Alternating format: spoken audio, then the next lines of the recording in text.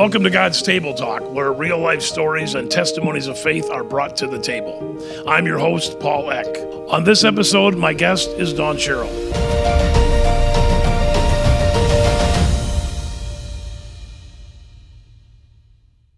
We're rolling. Okay. So I want to start at the beginning because you got experience or got a taste of Jesus from a very early age, Dawn. Tell us about your grandma and how that all played out. Well, I was born in St. Louis, Missouri on the south side, and when I came home from the hospital, I actually came home to my grandmother's house. I was the second child. I had a brother that's 5 years older than me, and he always lived with my grandma. But even after my mom moved out, my grandma would babysit me. I spent just a lot of time with her, and it took me a long time to realize she was my safe place. I never wanted to leave her. I mean, it was to the point where if she would braid my hair, I didn't want it unbraided. If she tied my shoes, I did not want my shoes untied. And really, it just occurred to me after I found Jesus on my own that it was Jesus in her that attracted me and drew me to her as much as you can love a person. So one of the unique things I think about your grandma was the fact that she was a minister, and that's Yes. You're talking back in the 60s and 70s. Yes. Not a female very well minister, accepted. pretty unusual. So, Yes. what was there struggles that as you look back at her life, can you see how she used or how she was used by God? Oh, absolutely. I think if you look in the churches nowadays, you'll still see a lot more women than what there is men. I think for men to think about being the bride of Christ, it's just because of our culture. It's a lot different. I think that I've seen people treat her very badly. I've seen people tell her that, it wasn't a thing in the Bible. In fact, one of my Bibles that she gave me back in 1972, she went through and marked every scripture where God had used women and how he had came after rising again from the grave, and he told her to go and tell my disciples and Peter. So she just drew out all of those things for me, and I don't think it's still always accepted, but her gift was in love, and she could love and she could forgive, and I would just watch her and think, why are you apologizing to them when you didn't do anything wrong? But that's who she was. That was her humility, and that was her love. I mean, she just always seen the best in people, and it was just that love. She could make you feel like you were the only person in the room. So she just had an amazing gift of God's love, and she had a lot of hard times. Is there a lot of her in you now? Oh, absolutely. We would as a child, especially when my mean brother finally went to school, I was so glad because I got her all to myself. And we would sing into hairbrushes, Bye Bye Miss American Pie, and we'd dance, and we would exercise, and then we would have quiet time of prayer. And I had seen her so much on her knees, and I would be right there by her side. And if she prayed for 2 hours, I was there with her. If she prayed for 3 hours, I was there with her. I didn't leave her side. I always wanted to be like her. As you look at, because I know one of the things that you're very dedicated to is the family and raising kids up in the church and raising kids up as believers.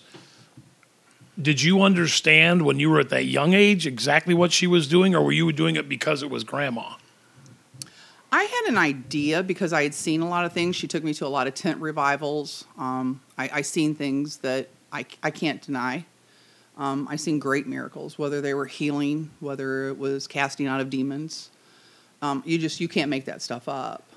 I'm not talking about people making things happen. I'm talking about the power of God and it being so thick that you could cut it with a knife and it could just overtake the place. Now, people might look and say, well, boy, she had such a powerful presence with her grandma. Her grandma was such a powerful presence in her life that her adult life must have been just a breeze. But that was actually not the case, was it? On mine or on hers? on your side? No, anything but. But and I didn't ever call myself a warrior until I moved to Farmington, Missouri. It's been almost 5 years, and probably about 4 years ago, I was able to say those words. I was born to be a warrior, and that's who I am in Christ. I am a warrior. I'm a wall watcher. I look for people and listen to people, and if I'm listening to someone and they go off of the Word of God and they get outside of what that is, I have a strike policy that strike 3, you're done. And so it's about truth, and the Word is truth, and yeah, it's what the Word is. Now, you came to a very low point, I guess you would say, back when you and your husband Jason were almost getting ready. You were going to get divorced. He Yes. served papers to you. Yes. Tell us a little bit about what happened there, and exactly you did a turn that kind of is unusual in the fact that you turned to God Mm-hmm. when all this was going on, and what exactly happened. Well, I was very liberal from the time I was, say, 14. I started being sexually active. My grandma asked me. I never lied to her, yes. But she didn't speak a truth into my life. And this is the difference between her and me. I've always had a big voice. It's what saved my life, probably from many predators. And they usually don't pick on children that have a loud voice and a strong personality. So I always had that because my grandma made sure that she worked those gifts in me, okay? She wasn't a truth speaker. She would preach, but she never really spoke truth into her children. I tell my children, I love you, but I will not love you off a cliff. So from the time I was 14, I was living on my own with who was going to be my first husband. And we didn't get married until I was 17, had our first baby. I was almost 19.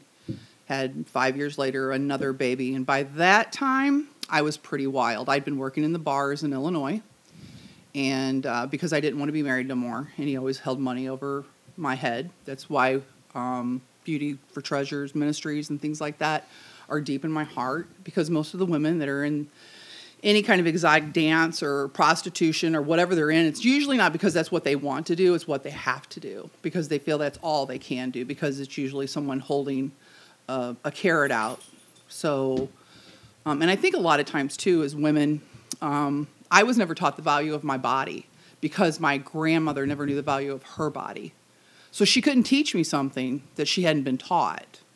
So it went from my grandma to my mom and then to me. So I thought it was a good thing being in that business. But that's whenever I really started drinking because without drinking, I couldn't do what I needed to do. So that was a big brouhaha, and that was actually the first time I've ever said that out loud.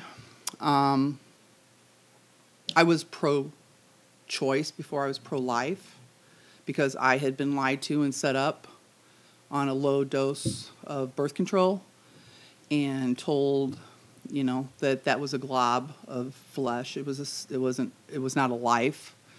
So between exotic dancing, abortion, I started drinking more and more and more. And I ended up finally getting a divorce. And I think Mitchell, that is now 35, he was 1 when I met my now husband, Jason. And Jason was a pothead. So he was on one side of the chart, and I was on the alcohol side, which pretty combative. So it was in 1997 that we had a really bad fight. I was drunk. He was just out of control. And it was a bad domestic violence situation. And I could hit just as hard as he could, so I'm not putting this all off on him. But anyway, so we were separated for a few months, and I knew where he was because he was out doing drugs with one of his uncles, and our daughter at the time, she was 7. And I just remember feeling helpless. I didn't know. I had to get up and smile every morning and get these 3 kids ready for school and try to do my best, as broken as I was. And I had tried to quit drinking several other times, and it just never lasted very long. So in 1997, Jason's gone. I don't know how I'm going to pay the mortgage. I don't know how I'm going to put food on the table. We lived way out in the middle of nowhere. I didn't even have, I think I'd had a DWI, so I didn't even have a driver's license. I was really messed up. But anyway, I remember I was desperate, and I went and I opened up a phone book to churches. And the first church I seen was an Assembly of God church.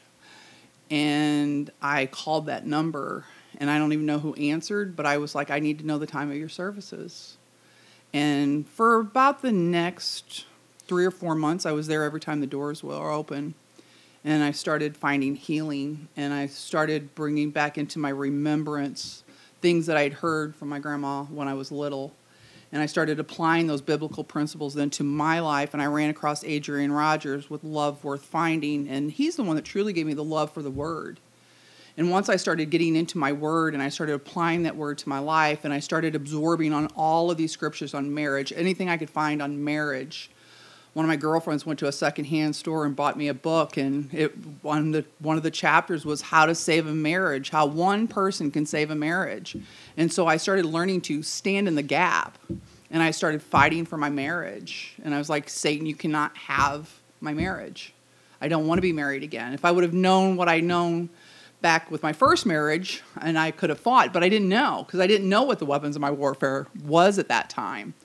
So anyway, Jason served me with the divorce papers about 7 o'clock one morning. God had woke me up about 6, and I was sitting on the couch reading out of the book of Psalms, because that's where I was. I was a broken person, and so was David. And anyway, the sheriff was really kind of shocked, like how I knew this was going to happen. And so afterwards, I got the kids on the bus, and I just went and laid on my bed, and I was crying, and God told me, and I don't mean God spoke audibly to me, but he told me that I would burn those papers, that they would be burnt. Because I was like, how long, God? And he said, not much longer. Just keep fighting. And so that's where I really started learning to fight for my family. Is that also where you learned to, is that maybe I'm sure there were other instances, but was that an instance you look at as when you really looked at God as I'm going to be faithful to him as well, because he's going to be true to his word? It was a turning point. It was definitely a turning point, because there were so many miracles that he showed me. I call them golden nuggets, and I love golden nuggets. I have golden nuggets. I have bookmarks. He just, the way that he gives me things, there's just no denying, because it lines up with his word, that it's truth. So after Jason had served you the papers, you just kept going to church. Yes. With the kids. With the kids. Mm-hmm. When did Jason, we'll put it this way, when did Jason come around? Jason was a mess. I was a mess. I was probably a bigger mess than him, but I was, I was always at the altar. I was always at the altar, because that's where God brought healing to me, because I had so much brokenness. I had so much brokenness from my mom being a sex addict, and her going from man to man and place to place and person to person and school to school. In my life, I'd come home and she'd moved. She did that to me 3 times, and that's why when I was 14, she finally had abandoned me for the last time, and we just kept the apartment, me and my first husband. And what was your question again? Well, when did Jason come around? Well, I was in church, and had a lot of good people praying for me, and God just, again, it put in my heart that one of these days I would hear his keys rattling, because he always wears his keys on a clip on the side of his pants, and that I could hear those keys rattling, and God told me that he would be joining me.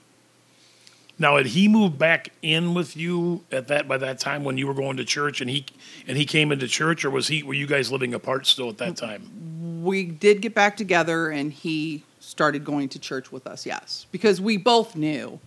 My grandma married us, so here's the thing. She always told us, if you guys stick with God, your marriage will work, and if you do not stick with God, it will not work, and we really put that one to the test. Obviously. And it's still the test to today. Yeah.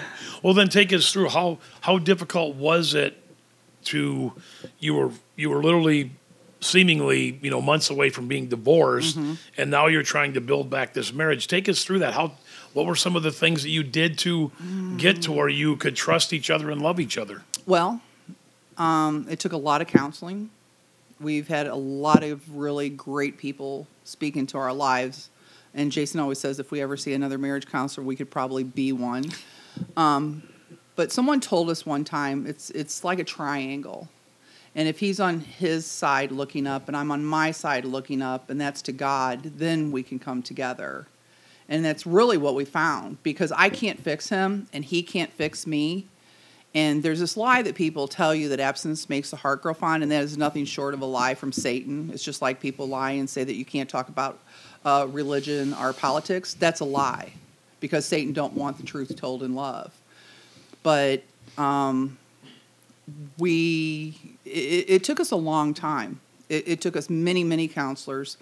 And here was one of my points before Jason came home.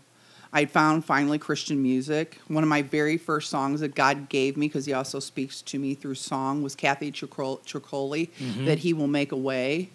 And me and the kids would march around, just like I did with my grandma, with our hairbrushes as mics, and sing through the house and jump on the beds and just try to make lighter of the situation, because they knew I was hurting, I was dying, I was trying to quit drinking, I was trying to do all these things still on my own, and still begging God to save my marriage.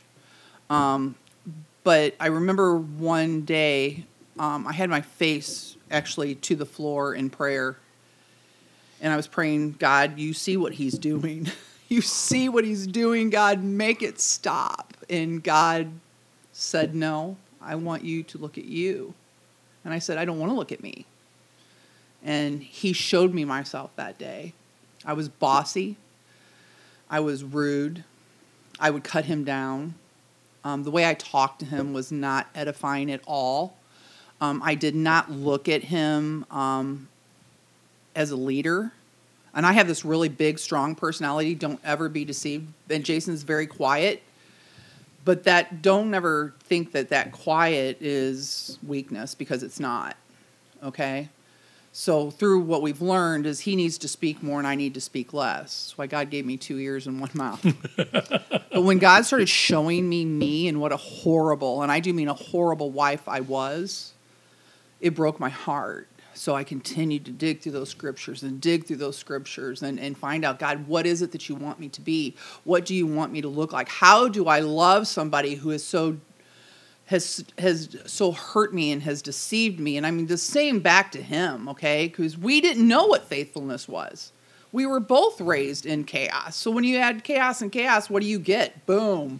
I mean, it was an explosion, our poor children. And this is why they believe in Jesus, though, is because they've seen the difference with God and without God. They watched our lives as God transformed us. And it was years.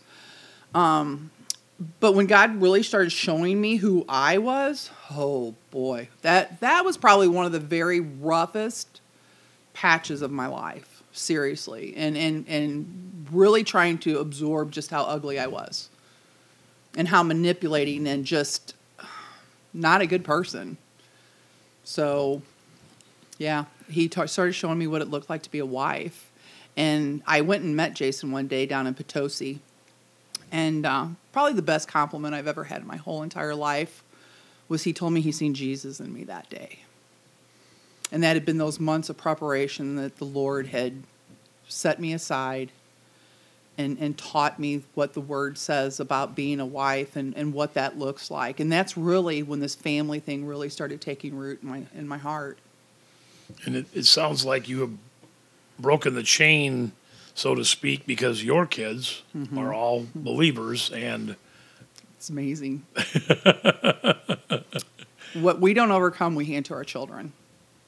And I don't care who you are. It's an absolute truth. If you're going to drink and you're going to do everything you're big enough to do, then you're going to hand those things. They're called generational curses. And I know a lot of people don't believe in it. I know a lot of people out there don't believe in spiritual warfare. I'm telling you, you're being lied to because it's real. It's very real. Satan is real. And, people that choose not to believe, you've made your choice. And I think that's been one of the battles. Anybody that knows me knows my life is not easy, but the buck stops here. And I'm standing in the gap for my family. I've stood in the gap for my boys, one of them when he was in war, one that's been a police officer for over a decade now. My daughter knows the value of her body. I mean, that's a first-generation thing. I always say at work, they're first-generation not nuts. They're just good people, and not because they're good in themselves, but they know, again, what God has done in our marriage, and we were a living testimony unto them, and we never lied to them about anything. I think the working in Illinois thing will be a shock probably to my kids. Maybe the abortion thing might be a shock to my kids. But these are just things that God's been telling me he's going to peel back, because it's an onion. If you just take it all off at one time, it's really hard. So it's been almost 60 years of peeling back this onion, but I can't reach people if I don't know what they're going through and I don't have an understanding. People outside the church don't want our church lingo. They want the love and the compassion, and sooner or later, if we love them and we build a bridge to them, then we can actually speak truth into their lives, and that's probably why I work at now. Let's talk about that. What do you do for work? I work for the Pregnancy Resource Center in Park Hills, and I had went to the Church of the Nazarenes for a while and ran into somebody that took me to a banquet there, and this lady was speaking about Planned Parenthood and how they set up young ladies, and they're priming them for abortion by giving them low-dose birth control that they have to take every day at the same time. Most young ladies, when they're 14, 12, whatever it is, they have no clue that if you take antibiotics or you don't take it at the right time, that this isn't going to work. So they end up pregnant. And once they get one, usually they're back for 3 and 4 times of an abortion. That's how Planned Parenthood works. So I had been pro-life also since about 1997. We switched churches and we started going to a different church. And that's where I met my pastor, Ed Sherrill, that started speaking family stuff to our lives. How to be a dad, how to be a servant, how to be a wife, how to be just everything that was practical about family. And we were starving, so we were just gobbling this up because we'd never seen it before. It was amazing because like these principles, they were working. And so anyway, the family part has always been very important to me, and to sow into young people's lives that they don't have to go through the destruction that I've went through, okay? So I really liked the speaker, and I had been actually volunteering for hospice and just praying with people that didn't have anyone there when they died, that I could just be there with them. No one needs to die alone. So I filled out this application, and it was a rough application because I'd never really written down like my statement of faith that it asked for and what Jesus meant to me and how he had changed my life and the reason why I would want to be a part of a ministry like this. And I had never even heard of the PRCs before. I had no idea. There's about 2,000 of them throughout the United States. So I had been in Farmington for almost 2 years by this time, and I was just like, God, what am I supposed to be doing? I've got all of these things inside my head. I've been through all of these things through my life. I mean, where do you want me to be? So I struggled sitting right here that day filling out that application. It was a nice day. I ended up going outside, and I was like, God, where are you in all of this? And again, he spoke to me, and he told me, I'm already at the end of your life, Dawn, and you cannot even understand it. But what you can understand is I give you a glimpse here and there to show you that you're on the right path. And that was it. Well, that day, me and my friend Andrea, we drove out to do Mother's Day makeovers out in Perryville. And we were going along Highway 32, and I'm telling Andrea about what happened. And God quickens to my mind because there's a big white 18-wheeler box truck about a mile in front of us. So, but when we're going around those curves and we're going down in those valleys and we're coming back up, can't see it, but we get up to those high parts and we could see way up there was that box truck. And he said, this is exactly how I'm showing you. That truck is how I show you me and that you're on the right path. So it's those ways like that he speaks to me. So it was a pretty awesome day anytime that God does things like that for me.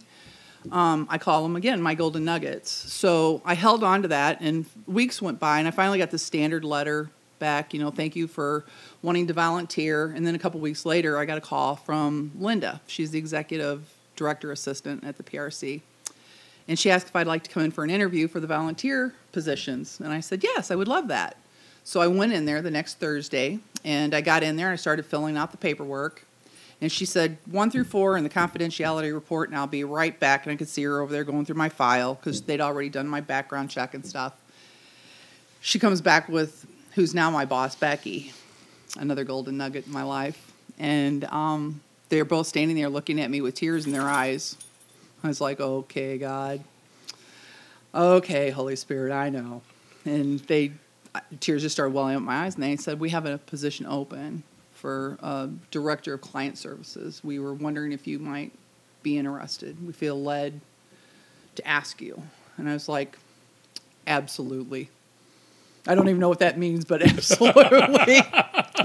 So we did a tour because our clinic is separate, and I oversee all of the curriculum for the 12 parenting classes. We do everything from pregnancy and birth all the way to toddlers, and so we have 12 classes on Monday, pre-COVID, and we also provide child care, and we just teach we've had 3 babies saved because of CPR courses that we teach, and car seat safety, and it's really just a resource to always help families. I think we're about 75 families that we're serving right now, and we help with diapers and wipes. We earn to learn. We have Bible studies that they earn points on, so we are preaching Jesus. And that's what God has me doing now, is speaking into young families. And I actually do the DFS classes where people have lost their children. I teach those myself personally because I know what it's like to be on that path of addiction and trying to raise children. So it's just God opening those doors. And after that day and that tour and getting an application, I couldn't even push the starter on my car. I mean, I couldn't start it because I was so overwhelmed by God. Again, the God of the universe, the one who set the sky and, everything in motion, had chosen me for that place in such a time as that. So it's just been an awesome experience. And I think in my first year, we had almost 50 salvations there and people coming to Christ and young ladies and families. Why do you love me? Because Jesus loves you. And just sowing into them to be able to speak truth into their lives, because you have to build a bridge. And once you build the bridge, then they know you love them, and then you can speak truth into their lives, and you can make some suggestions and help them along the way and share your testimony of where you've been. So do you believe that God allowed all the things you went through from your grandma at an early age, and all the the promiscuity and the drinking and all this and all the other things to get you to the point you're at now? Even though you weren't saved, let's say, for a lot of those years? God has used every single thing I've been through in my whole entire life. He has prepared me for where I'm at such a time as this. Yes, all of the hurt, all of the pain, all of the abandonment, all of the addictions, all of the crazy relationships, He led me through so that I could be effective to be able to help other hurting families, because families are just being torn apart out there right now. But that's Satan's plan. If he gets the family, I mean, you hear more now about tearing down the nuclear family and anti-family than you hear anything else. And that's why the church has got to get caught up. When you come from dysfunction, I'm seeing third generation that's never had a Bible. I'm seeing third generation that they've not finished school. I've seen third generation heroin addicts. I'm seeing third generation poverty. I mean, I'm just seeing third generation, and we're failing. And people just like Jason and I, if you teach them something that is practical, they are going to keep coming back, because most mothers want to know how to be a good mother. Most men want to know how to be a man. And it's not what the world says. You're not Homer Simpsons. That is a lie from the devil. But that's who men are being. We can do this without you. No, you can't, because statistics show they show that children that are raised without a father, they have so many things stacked against them. So it's just much better to teach people. We need to get the word out and see what the Bible says about men and women, marriage, and that relationship. And then we need to talk about how we raise our children. You know, I always told my children, you show me your friends and I'll show you your future. That is an absolute truth. How did I know these things? I didn't know these things. I quit school in 7th grade. I didn't even have a 7th grade education. But I knew my children were going to get an education. I knew I was going to stand in the gap. I knew that they were going to be a part of a team so that they could learn to be a team player and to drive my kids when they were 15 years old to work. And it cost me more to take them there, but it taught them a work ethic. So it's just family. I never had it. I never had it. And it's something that I love. That's my heart. And that's what I fight for every single day. So if a person has, as you've called it, generational curses, you can break those just as simply as you can continue them, correct? Absolutely. If you get into the Word of God and you seek God in those things, and I had my best friend always tell me, Dawn, I cannot believe the things that you tell your children.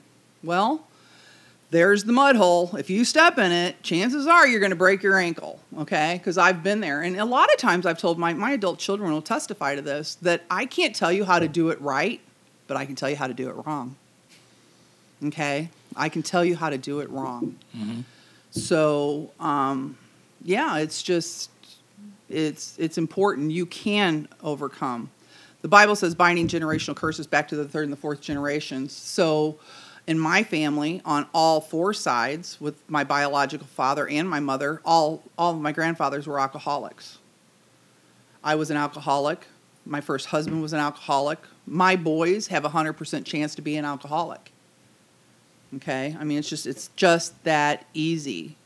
And people can say that's not true, but there's enough science out there to even show that if you take a man that is an alcoholic and you take his 7-year-old son, those brain scans are going to be the same because it's already showing up there. And you think about when we go into a medical and we fill out this information about whether our mother or grandmothers or aunts have had breast cancer or diabetes or heart problems. Why are they asking those questions? Because they're generational. But there's a socio part of that as well. Promiscuity, abortions, poverty, education, all of these things. So that's something I couldn't do. I couldn't ask my children to finish school and to make something of their lives. So when Mandy they were 2, 7, and 12, I went and got my GED. I'd always was told that I was stupid and ugly. I'd never make anything of myself. And I passed my GED with like flying colors. And I was like, oh, wow, I'm not dumb. I didn't know that because I'd always been told I was dumb. Because children believe what they're told. And if they're not taken care of, they really get that train of thought. So I got a college degree. In fact, I didn't get 1, I got 2 and made the dean's list because I wanted my kids to have an education. And I can't tell my kids to do something I'm not willing to do myself because that's hypocritical. So I will never ask my children to do anything that I'm not willing to do myself. So it's important that we stand in the gap. The Bible talks about that we plead the blood of Jesus. I mean, I led my 13-year-old grandson 2 years ago to the Lord. What a great privilege, just like my grandma did with me. I mean, the blessings are much greater. I don't ever want to give Satan any praise, but if you don't acknowledge what he's capable of doing, he will eat your lunch. You can't be asleep because he's seeking whom he may devour, and he may not devour me, my children, and my marriage, and my grandchildren, and my friends, and my family. I'm going to stand, and I'm going to continue to fight. That's why he gave us the armor, is to fight. So what next for you now? I don't know. I'm enjoying being a grandma at 10, and all my kids are in church. And not because anybody makes them. It's because, again, they have seen the difference with mine and Jason's relationship and just how God has changed our life. I mean, I tried for years to stop drinking on my own. I went from rehab to rehab to rehab, and it never worked. It never took because I was a spiritually broken person. And there's that void in our lives that only God can fill, and that only God can do those things. And just the way that he led me and he guided me and taught me how to serve my husband. Man, that has been something. My grandma, being a preacher, she always told me, you don't have to listen to men. Well, she told me that because she didn't want me to be like my mother and go from man to man and listen to what all they said. And, you know, and now, even though I have the stronger personality, Jason is the leader of our home. And when Jason says no, that's it. It's done. It's over. So, and to serve him. And I think that's the key to marriage, is serving each other well. If you ever quit serving each other, it's over. I mean, because we said about that absence makes a heart grow fond. That's a lie. That's a lie. That means you're getting off on your own path and you're going in your separate directions. So, and that's something that I speak that truth into my children's lives. Serve each other well. So I'm going to make a guess on this, but I'm guessing that if no matter what God asks you to do, you're going to do it. Absolutely. Don't send me to Annapolis, Lord. Yes, my prayer is, with all the sex trafficking that's going on throughout the world, that is where my heart is. I don't know if that door is ever going to open, but if I could do anything in the whole wide world, it would be pulling those kids out, using my criminal background, using my investigative background, rescuing them from bad places, setting up stings, whatever that looks like. I don't know. I support ministries that do it, but if I could do anything in the world, that's what I would love to do, and to keep bringing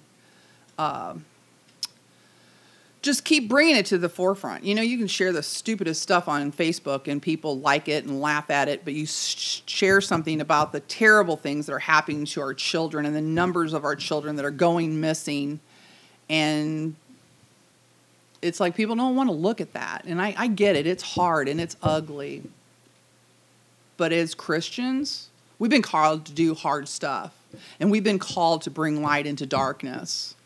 And that's where, again, we just need to mount up and, you know, just get in the fight. There's a battle going on, and it's me and my four and no more is not going to do it anymore.